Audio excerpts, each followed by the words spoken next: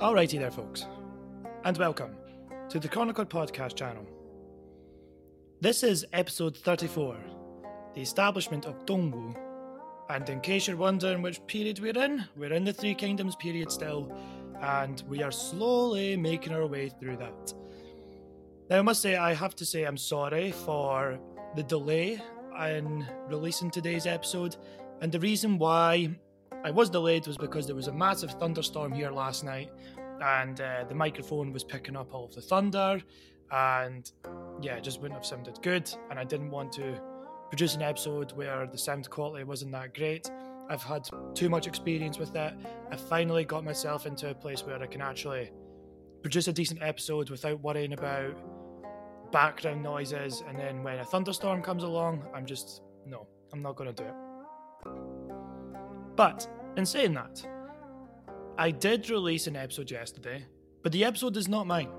It is a part of the History Rage podcast, and it is made by Paul Bavel and Kyle Glover. And what they do is they get historians or other podcasters like myself on their show, and they basically have a rage about something in history that is misconceived. So for example, yesterday, the episode that I released, it was all to do with the movie Braveheart and why it's so inaccurate historically.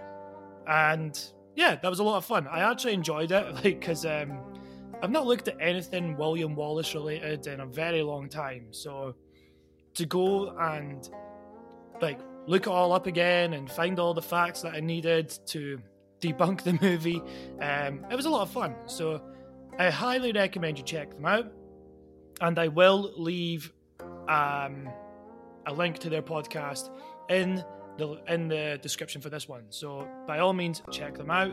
The episodes that I've listened to so far have been really good, and yeah, so shout out to Paul and Kyle there. But for now, let's get on with the main topic of today, which is Dongwu. So, now that we're not looking at any festivals, we can now focus on the Three Kingdoms period.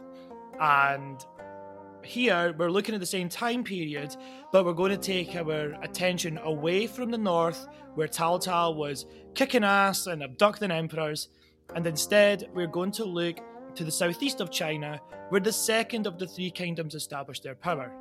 So keep this in mind. We are looking at the same time period, but we are looking at a different area.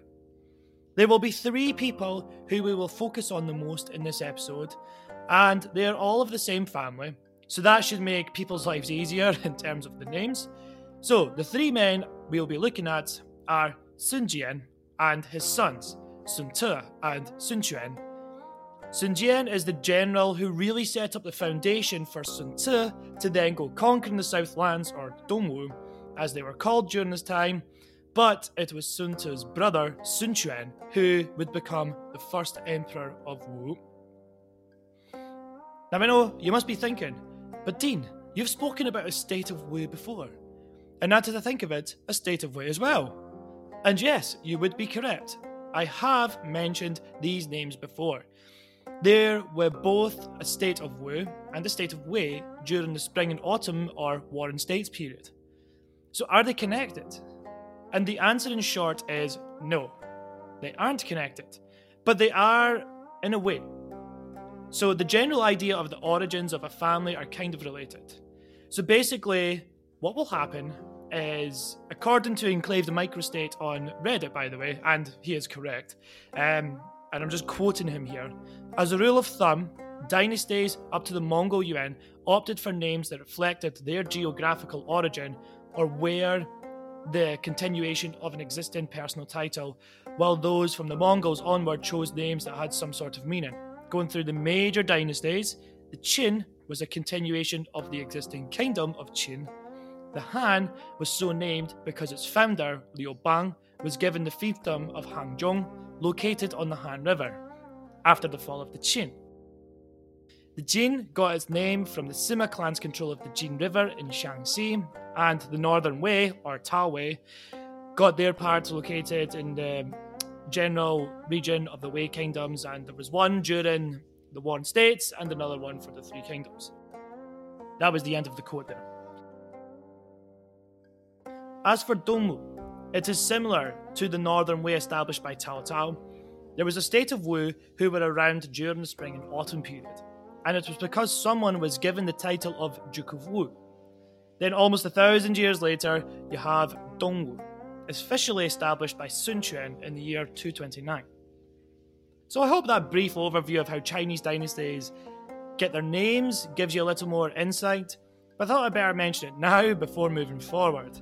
And just to note, Enclaved Microstate does mention the rest of China's dynasties and why they were named, but I left them out as I haven't gotten there in my podcast just yet.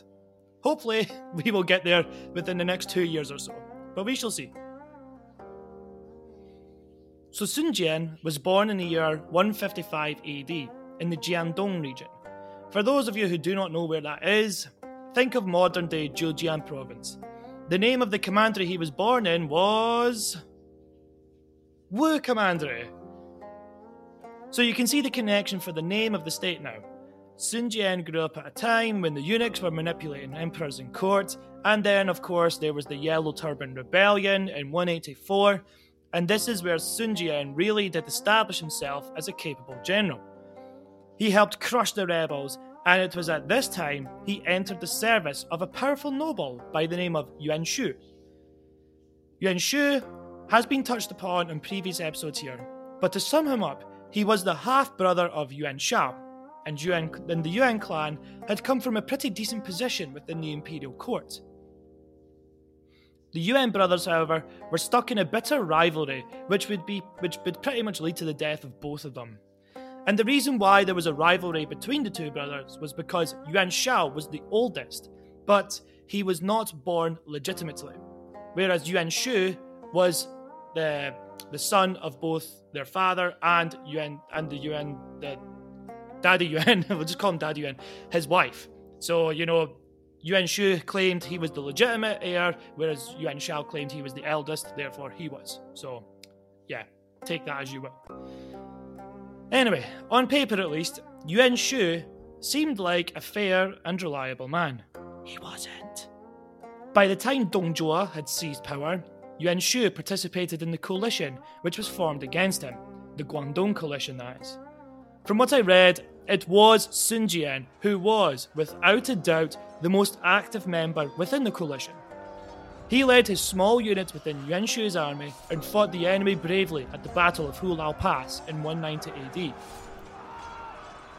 Despite being defeated in this battle, however, upon entering the ruined city of Luoyang, it is said that a subordinate of Sun Jian's looked for water inside the well and found the Imperial Jade Seal, or in Chinese, the Chuangguo Yu Si.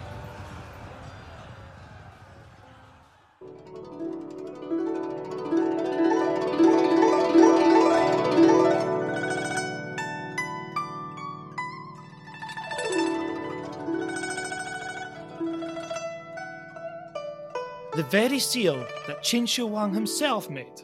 Well, not Qin Shi Huang, but his Prime Minister Li Si. And on the seal itself, it says, 说明于田，己受永昌. Now in English, what this means is, being granted the mandate by heaven. Thus we hope the citizens live long and the country remains prosperous. Yeah, the Chinese version sounds better, I know. But why is this significant? The reason why is because after the Qin dynasty fell and when Liu Bang established the Han dynasty, this seal was still used by emperors, and only emperors could use it. Even the text on the seal gives that mandate of heaven feel to it. And it's a good way to legitimize yourself if you want to usurp a current dynasty. So of course, what happened here was that when Dong Zhuo burned Luoyang to the ground, the Jade Seal was lost, until this soldier under the command of Sun Jian found it, and now Sun Jian had the Imperial Seal. Despite having the seal though, Sun Jian was no dummy. He didn't just suddenly declare himself a new emperor. That would have been extremely foolish considering where he was. There's a bunch of powerful warlords around him, and he's not the most powerful. So anyway, what Sun Jian decided to do was just keep the seal in secret, until he had built up his own power. Now, there are two stories as to what happened next. The first is pretty simple. The secret was kept, and the seal doesn't appear again until later on in our narrative.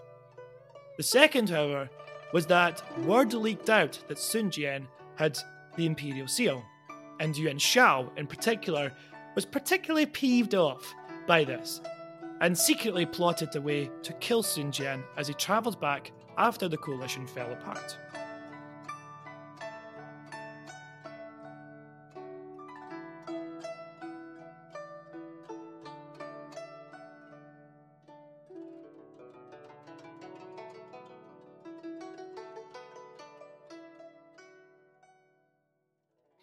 Now, speaking of the coalition, when Dong Zhuo was killed by Lu Bu in the year 192, the coalition, and indeed the Han Empire, began to tear itself to pieces. The Yuan brothers, in particular, were both in decent positions of power. Yuan Shu was in the south, just north of the Yangtze River, whereas Yuan Shao had established himself in Hebei, which is north of the Yellow River. The two brothers began to play other warlords in their games for power and wanted to be the big boy on the block. So naturally, the two began to form alliances. Yuan Shao had alliances with Liu Biao in Jin province and Cao Cao in Yan province, whereas Yuan Shu managed to make an alliance with Gongsun Zan, who was up further north of Yuan Shao. Despite a lack of allies though, Yuan Shu was the most powerful warlord in the south of China at this moment in time. And again, there are two stories as to what happened next.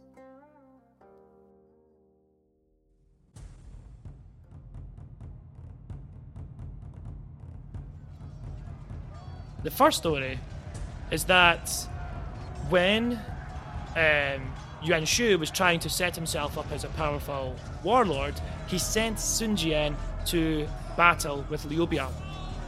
Now, Sun Jian, as it might be, he was a victim of his own success, and he travelled far too deep into Jin province, and there he was ambushed, and then he was killed by an arrow under the command of a general named Huang Zu.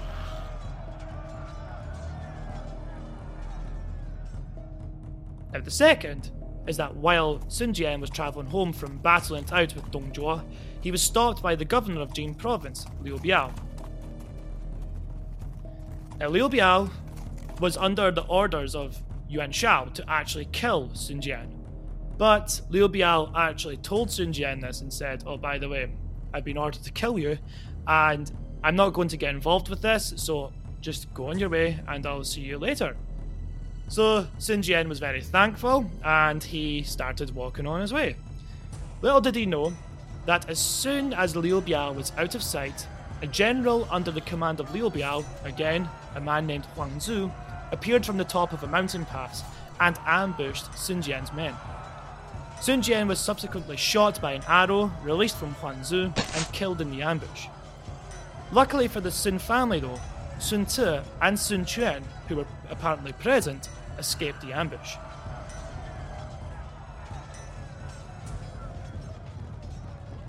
Regardless of how he died, by 191 AD, Sun Jian was dead, and all of his belongings were left to his eldest son, Sun Ce. Sun Ce at this time was still really young. Born in the year 175, Sun Ce was only 16 when his father died. Now, it's important to note here that when Sun Jian was killed, Yuan Shu's fortunes were rapidly declining, as he was invaded in the north by Cao Cao and was soundly beaten. Despite this though, Yuan Shu still had a group of retainers, and he managed to create a new power base of operations at Shouchun. Following in his father's footsteps, Sun Ce offered his services to Yuan Shu. A young prospect, and almost as good, if not better, than his father, Sun Ce began to prove himself from his early age, and what helped him was Yuan Shu's, at first, generous treatments of the young prospect. All of his father's earlier subordinates were now under the command of Sun Ce, and he now had a following of his own within the court of Yuan Shu. Allegedly, some people say that the reason why Yuan Shu was so generous to Sun Ce was because he gave Yuan Shu the Imperial Jade Seal in exchange for his father's retainers. Sun Ce, with his father's followers, and with his best friend Zhou Yu, distinguished himself as a capable leader. I haven't mentioned Zhou Yu yet, but both Sun Tzu and Zhou Yu met at an early age and had become sworn brothers. Sun Tzu was more the brawn, and Zhou Yu was more the brains.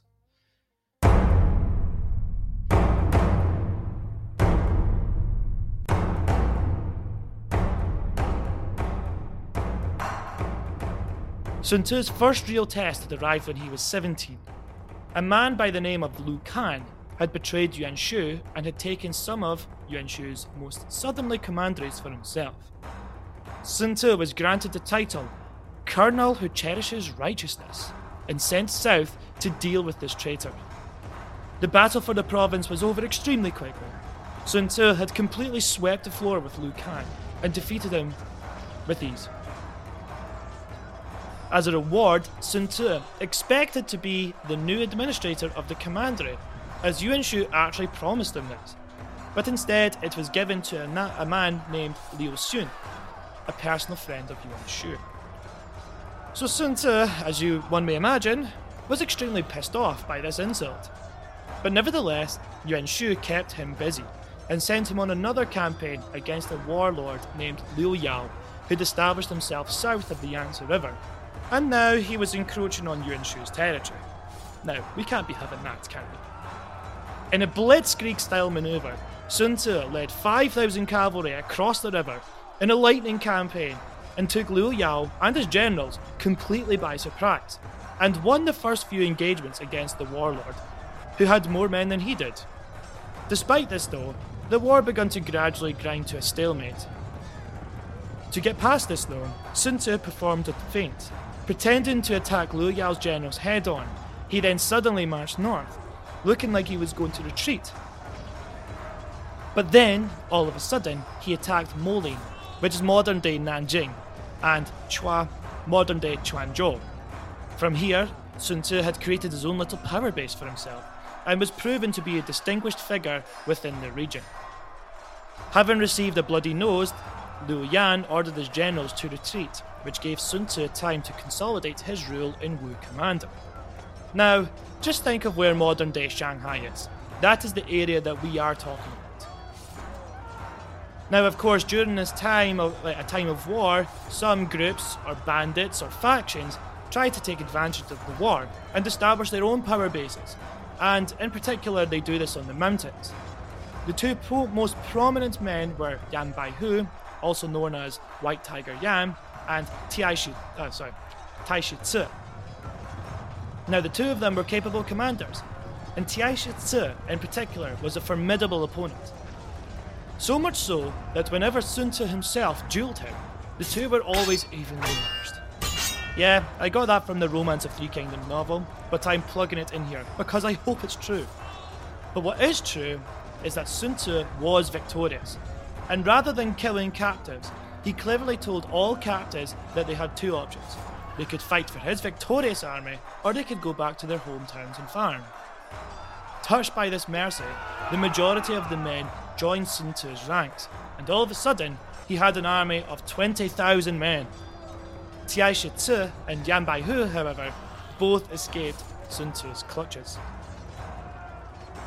All of this had happened in the space of 6 years, so Sun Tzu was still in his 20s, and he already had all of these conquests and victories to add to his resume.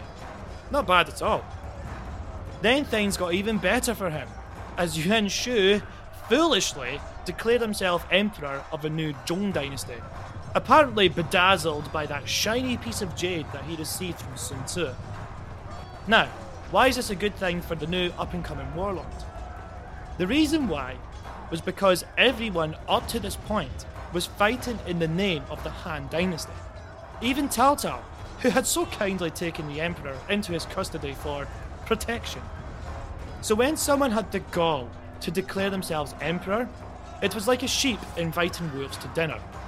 The other factions all turned on Yuan Shu and began invading his land once again. Now one would think that Yuan Shu was Sun Tzu's lord, so surely he should help him, right? But no, Sun Jian, Sun Tzu's father, was a general of the Han. So how could he fight for a usurper and dishonour his father so like? Therefore, then, Sun Tzu broke away from Yuan Shu formally and had his own little kingdom. So like I said, Sun Tzu's fortunes were rising and Yuan Shu's were declining. And I think I speak for all here when I say it was deservedly so. All Yuan Shu had to do was give Sun Tzu that piece of land and he probably would have remained loyal. But there we go. While Yuan Shu was being pummeled from the north by Cao Cao and Lu Bu, Sun Tzu also began encroaching on his former master's territory. But not so much. Instead, he drove his army south and did battle with Liu Yao's forces once again. On his journey, he bumped into Tiai Shi Ci once again, but this time he defeated and captured the general, as well as others. Now, if it was anyone else, the likely fate for Tiai Shi Ci here would have been death, but instead Sun Tzu showed him mercy. Wanting to pay his new commander back for his kindness, Tiai Shi Ci served Sun Tzu loyally and proved to be a very capable officer. In the year 199, Yuan Shu finally died, and most of his army and followers flocked to Liu Xun. Now remember here that Liu Xun is the guy who took over that commandery that was promised to Sun Tzu. So naturally, Sun Tzu wanted revenge for this. But rather than just taking his army and invading, Sun Tzu resorted to a clever diplomacy. He pretended to befriend Liu Xun and suggested that he attack Cao Cao in the north, while Sun Tzu would bring up the rear. Liu Xun foolishly took this advice and marched north. Now Sun Tzu did bring up the rear as promised, but rather than helping Liu Xun, he basically took over his territory and his capital, the city of Huan. Stuck between a very hard place and an even harder place, Liu Xun retreated to Liu Biao's territory and went to Huangzu, the man who had killed Sun Jian, Sun Tzu's father. So now, Sun Tzu has seen a golden opportunity to deal with both of these old enemies, and he did so rather quickly, close to the city of Jiangxia. Claiming that he would have justice for his father's death and for the betrayal he had to suffer through, Sun Tzu led the charge into Jing province and annihilated the soldiers stationed there. And Sun Tzu killed Huangzu in the fighting. Liu Xun, however, did manage to escape to the court of Cao Cao, but then he faded from the picture. In the year 200, Sun Tzu wanted to march southwest once again, as he heard that Liu Yao had died, and that his faction was divided. Sending Tiai Shi Ci to scout ahead, Sun Tzu hoped to easily annex the province left behind by Liu Yao, and when Tiai Shi Ci came back, he confirmed that the province could be taken with ease. So Sun Tzu, once again, led his armies southwest and annexed the city of Yujin, the capital of Liu Yao's territory. So in the space of 9 years, Sun Tzu had lost his father, then been an obscure general, and now he was the most powerful warlord in southern China and one of the most powerful warlords within the empire. And thus he earned the nickname the Little Conqueror, a play on the speed of his campaigns and the fact that he was still extremely young. Even Cao Cao commented on Sun Tzu. He once said that wolf cub, he will be difficult to deal with later. And of course, he doesn't deal with Sun Tzu personally, but he deals with Sun Quan, and yes, he was a problem for Cao Cao. But we'll get to him later on. So, as things were beginning to ascend for Sun Tzu, he had to deal with two rebels, Yan Baihu, once again, and another man named Xu Gong, who was the previous commander of the commandery of Wu. The two had joined forces and they rebelled in Wu commandery. So bringing up his army, Sun Tzu crushed the rebel army once again. But this time it was different. Being a naturally fast rider and skilled hunter, Sun Tzu always sped ahead of his fellow generals when the enemy scattered. But this time he went too far, and he was ambushed by 3 of Xu Gong's men. The 3 men shot arrows at Sun Tzu. All of them missed, but one of them hit Sun Tzu in the jaw. Despite the doctor's assurances that Sun Tzu would live, he died that night, as his jaw wounds broke open. On the 5th of May, 200 AD, Sun Tzu had died at the humble age of 25.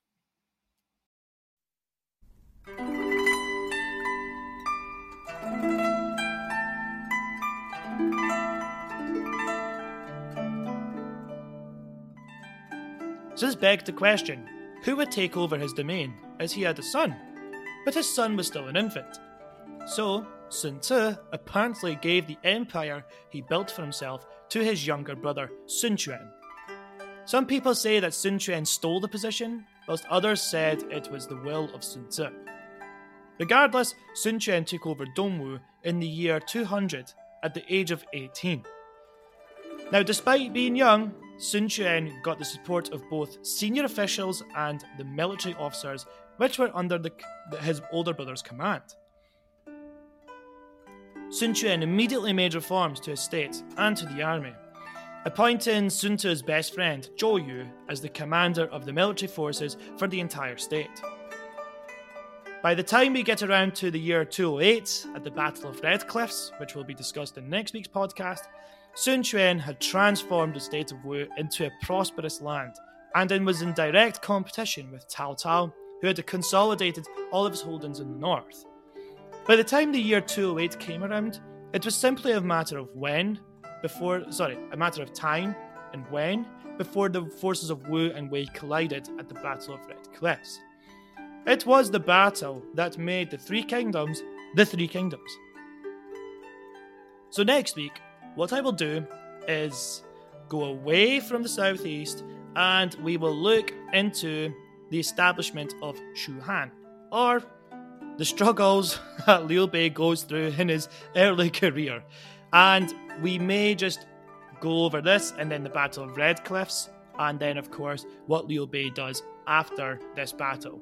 Just because, the battle was primarily between the forces of Sun Quan and the forces of Cao Cao, but it is Liu Bei who does get all of the rewards from that battle. So we will talk about that next week. We're at the same time period. We're just going to go back and we're going to look at the life and the career of Liu Bei and his sworn brothers, Zhang Fei and Guan Yu. So, I hope you can stay around for next week, and thank you very much again for listening to the Chronicle Podcast channel.